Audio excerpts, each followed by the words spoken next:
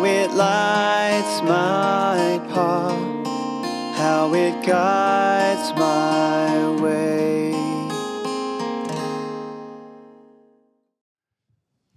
Right, just before I start, we're going to move this table forward because I didn't really want to stand behind a lectern because I thought it's not a good week for people called Liz to stand behind a lectern.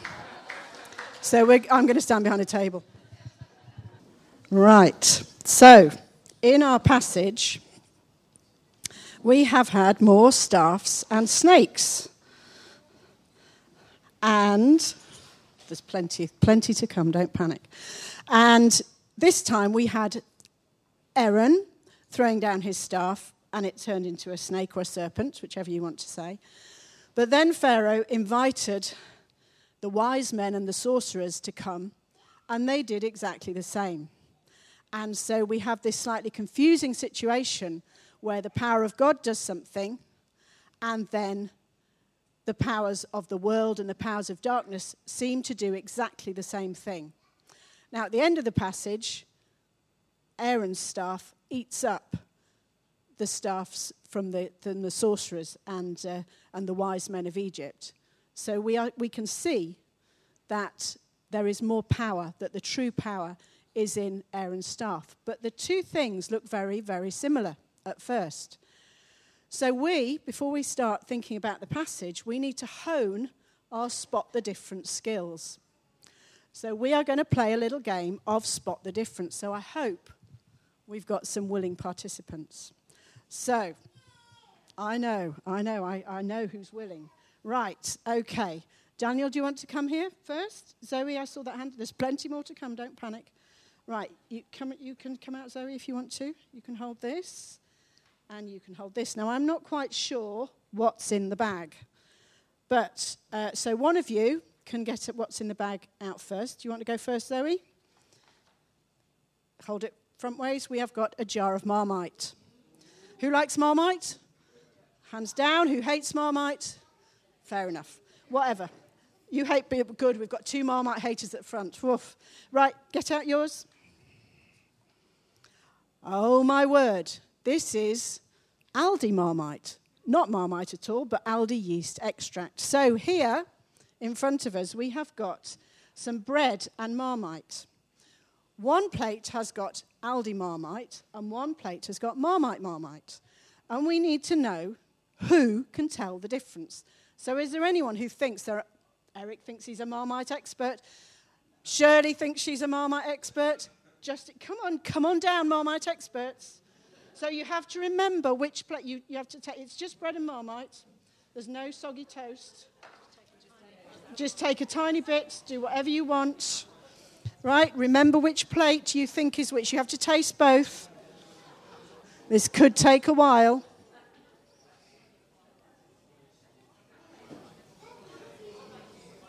Oh, there's sniffing going on. There's all sorts.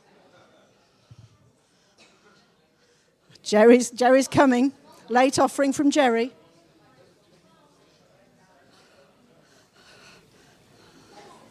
Okay. When you think you've made your mind up, you may go back to your place.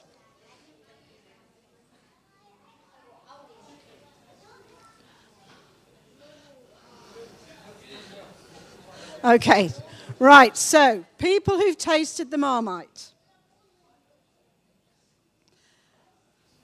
If you think there's the dark plate and there's the light plate with flowers. So if you think the Marmite was on the dark plate, put your hand up. Okay? If you think the Marmite was on the light plate, put your hand up. Whoa. You're just holding the Marmite. The Marmite was on the light-coloured plate. Right, pop your Marmites back in there. I have to say, as a bit of a Marmite connoisseur, you want to go with cost of living crisis, get the Aldi Marmite. It's pretty good. It's pretty good. Right. Just a minute. Could you say? The intensity of the end note isn't quite there. We're going to move on to wine tasting any minute now.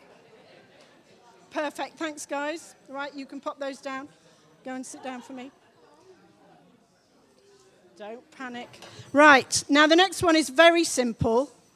I'm quite sure it's going to come up on the screen, and I'm quite sure that some people will get it straight away and some people may not. Right, so we've got 2 Union Jacks. Who can tell me which is the correct Union Jack and which is the incorrect Union Jack? Keris. The one on the right is correct or incorrect? Correct. Any disagreements? The left? Yeah, the question is, which one is the right way up and which one is upside down? So, vote if you think the left one is the correct one. The right way up. Vote if you think the right-hand side one is the correct way up. Dear, dear me. It's quite shocking, isn't it, really? Technically, it is against the law. Did you know that still? To fly your Union Jack the wrong way up. Or it is a sign of distress. Actually, I think probably you're more likely to get slated on social media and go viral for these things. This one is the correct one. This one is incorrect. There you go. Right. Last one. Last spot the difference. No, not that yet. This. So, now I'd have to warn you, this is my most risky spot the difference coming up. So, have I got 2 more people who want to take things out of bags? 2 different people. Tom and Owen, you come. So, I want you to carefully take what's out of that bag, please, and put it on the table. And you do that. Put it on the table in front of me.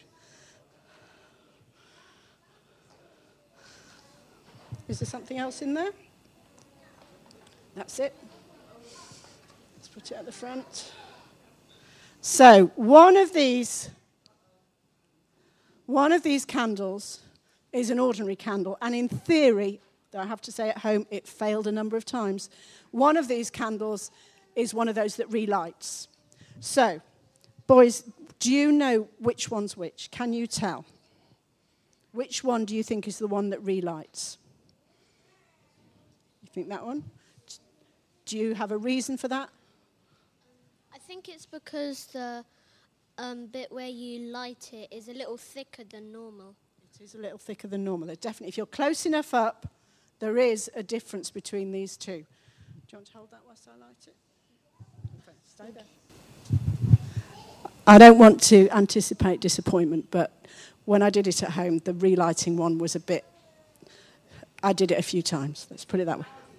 It wasn't from Aldi, no. It was from Amazon, I've got to say. Right, okay. Do you want to blow one out?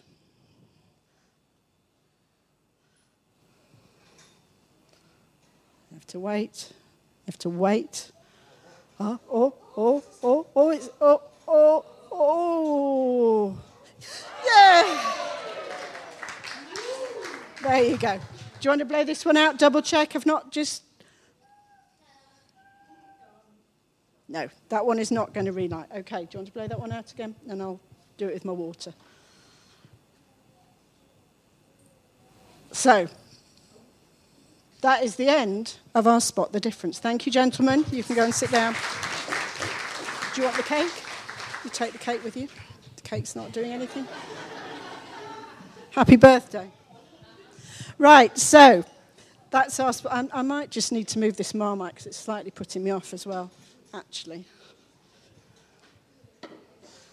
it's a bit smelly.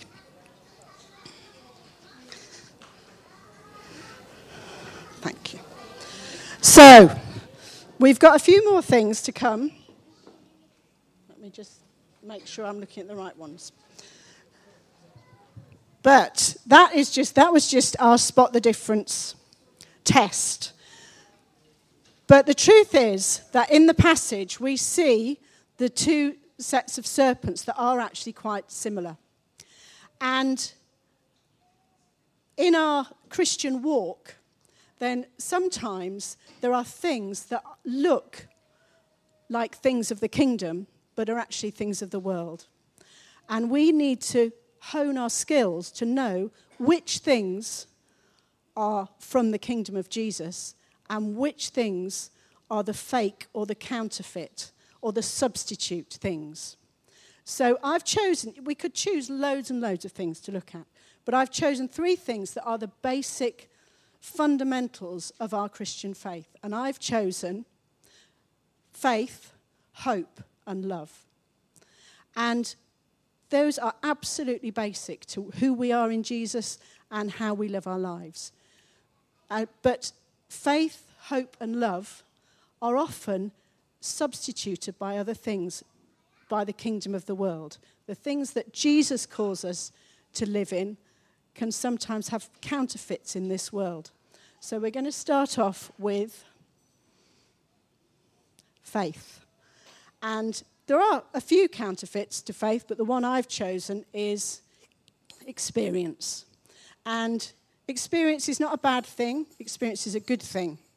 If we had these 2 ladders,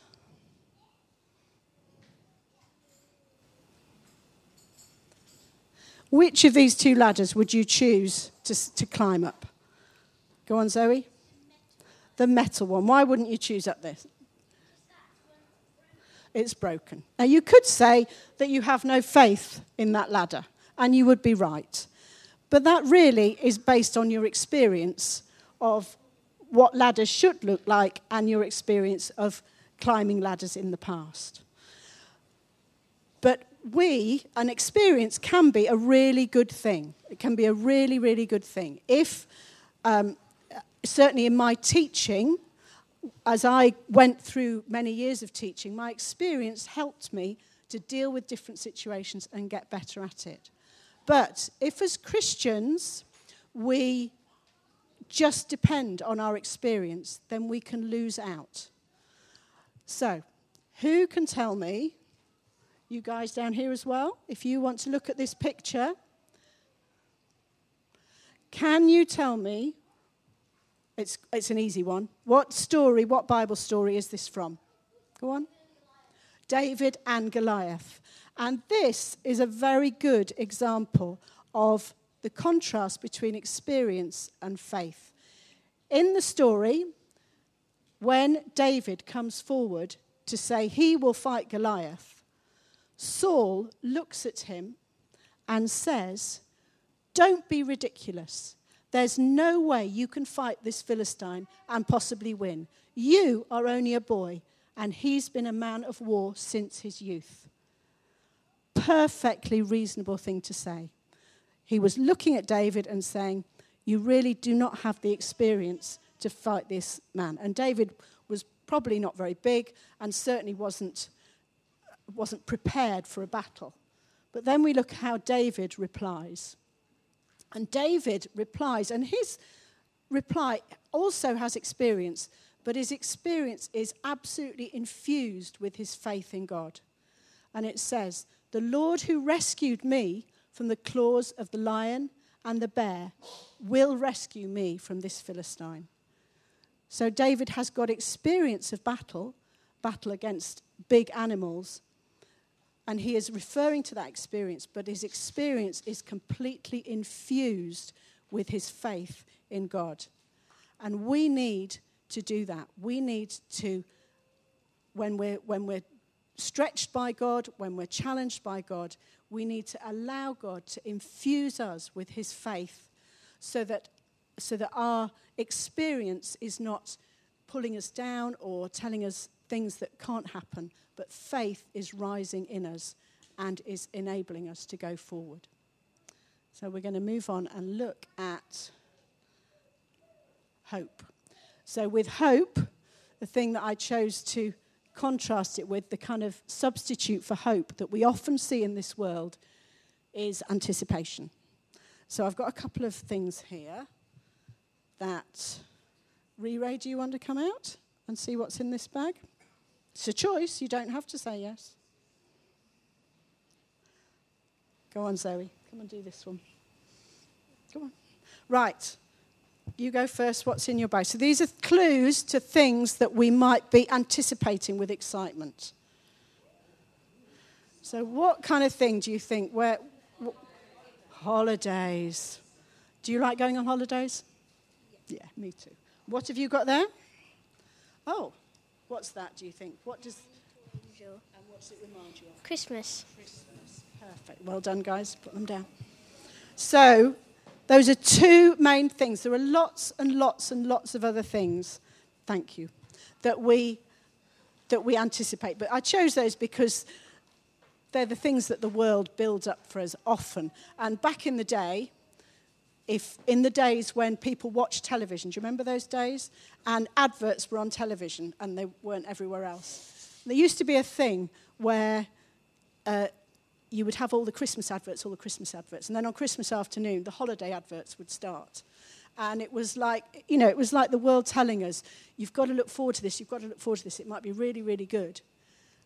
And then as soon as you're there, there's the next thing to look forward to. And obviously, in the advertising world, they want us to spend money on these things. But it is how, we do need things to look forward to. That is absolutely true. It's good for us to have things to look forward to. It's good. But we need to look forward to things that we can be sure about. And I don't know about you. Has anyone ever been on a disappointing holiday or had a row on Christmas Day? I'm sure it never really happens, but it happens to lots of people. And then when these things happen, then we have lost that hope, and that hope has gone. So we need to be careful with our hopes that we are trusting in Jesus. And again, we're going to go to the Bible. And this picture is more difficult, very challenging. Does anyone think that they know what story this might be referring to? It's when Jesus rose on the third day and all the women are walking to the tomb. Perfect answer. Give her a round of applause. Very good. So these three women, this is supposed to represent. These are not actually the three women. Surprise, surprise. In Mark's Gospel, in Mark's account of the resurrection, it tells us that Salome, Mary, the mother of James, and Mary Magdalene were walking towards the empty tomb, to the tomb. They didn't know it was empty. And they were going ready to anoint the dead body of Jesus. So these three women were women who had invested in Jesus, who had put their hopes in Jesus. And I think at that point, they must have felt pretty hopeless. They were going to do a final act for the person that they'd followed, that they'd given up. Lots for it tells us in Scripture that the women who travelled with Jesus spent their own money and gave of their own resources to support Jesus. And they were on the way to do a final act for the person that they'd invested their love in and they'd invested their time and their money in and they believed in. But they had no hope. But when they arrived, the angel spoke to them and said, they'd seen the tomb was empty, and it said, "You seek Jesus of Nazareth, who was crucified. He has risen. He is not here. See the place where they laid him. But go, tell his disciples and Peter that he is going before you to Galilee. There you will see him, just as he told you." And for us, that key bit, this is for us this afternoon, just as he told you. And if we put our hope in Jesus, if we put our hope in Scripture, if we put our hope in the things that Jesus has promised us, then his word to us is that it will be fulfilled just as he has said. Just as he has said. And I do believe that that is the Lord's word for some people this afternoon. That if there are areas you're still waiting for, or areas that you feel have the hope has faded, then Jesus is saying, he told you what he would do, and he will do it. Jesus fulfills his promises. Hope in Jesus does not lead to disappointment. And finally, we're going to look at love. And this is just to finish off. I haven't got something to contrast with love because there are so many. There are so many to choose from. And I believe there are so many substitutes for love, because it is so, so, so crucial and central to our faith and to our lives. And for all of us, every one of us, relationships, whether they're friendships, whether they're parent-child, whether they're marriage, whether they're any other, whether they're work-colleague relationships, those will be the areas for all of us that have caused hurt or where we have caused hurt. Some may be minor, some may be very great. But the love that Jesus offers, sacrificial love, is the love that covers all of those mistakes that we have made. And in the scripture that we have read, Aaron's staff, interestingly, at the end of the scripture, it doesn't say his serpent ate the other serpents, it says his staff. His staff ate the other staffs. And the true things of the kingdom are able to consume the things of the world and are able to bring healing and bring restoration to us.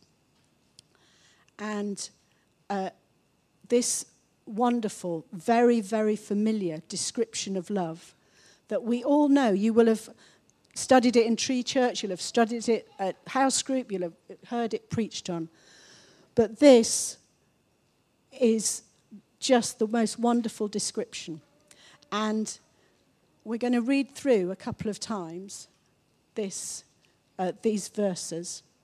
And I want us, as we do that, to just allow the Lord to come and take those things where we have either made mistakes and hurt other people, or where mistakes have been made against us, to take those things into himself, just as Aaron's staff ate the other staffs up. The Lord takes our hurts and our sins into himself and is able to restore them. So I've asked Ava, she has said that she will come and read this verse out for us. So she's going to read it through, and if we just quietly listen as she reads it through, and then afterwards we might just pray and read it through again. Love is patient and kind. Love does not envy or boast. It is not arrogant or rude. It does not insist on its own way. It is not irritable or resentful. It does not rejoice at wrongdoing, but rejoices with the truth. Love bears all things, believes all things, hopes all things, endures all things. Love never ends. Thank you, Ava. Love never ends. Our faith and our hope and our love is based on the eternal love of God. And we need to look up to the eternal things of the kingdom of Jesus in order to receive the healing and the strength and the restoration that we need into the everyday things of our lives.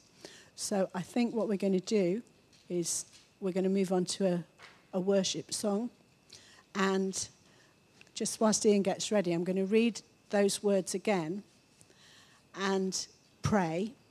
And then as Ian starts to, and the team start to play, either if you want to turn at your tables to pray about these things, or if you just want to continue to pray silently yourself, then just allow the Lord to bring to mind those things that he wants to restore in you. So love is patient and kind. Love does not envy or boast. It is not arrogant or rude. It does not insist on its own way. It is not irritable or resentful. It does not rejoice at wrongdoing, but rejoices with the truth. Love bears all things, believes all things, hopes all things, endures all things. Love never ends. Let your living word abide in me so richly as I abide in you. Let your living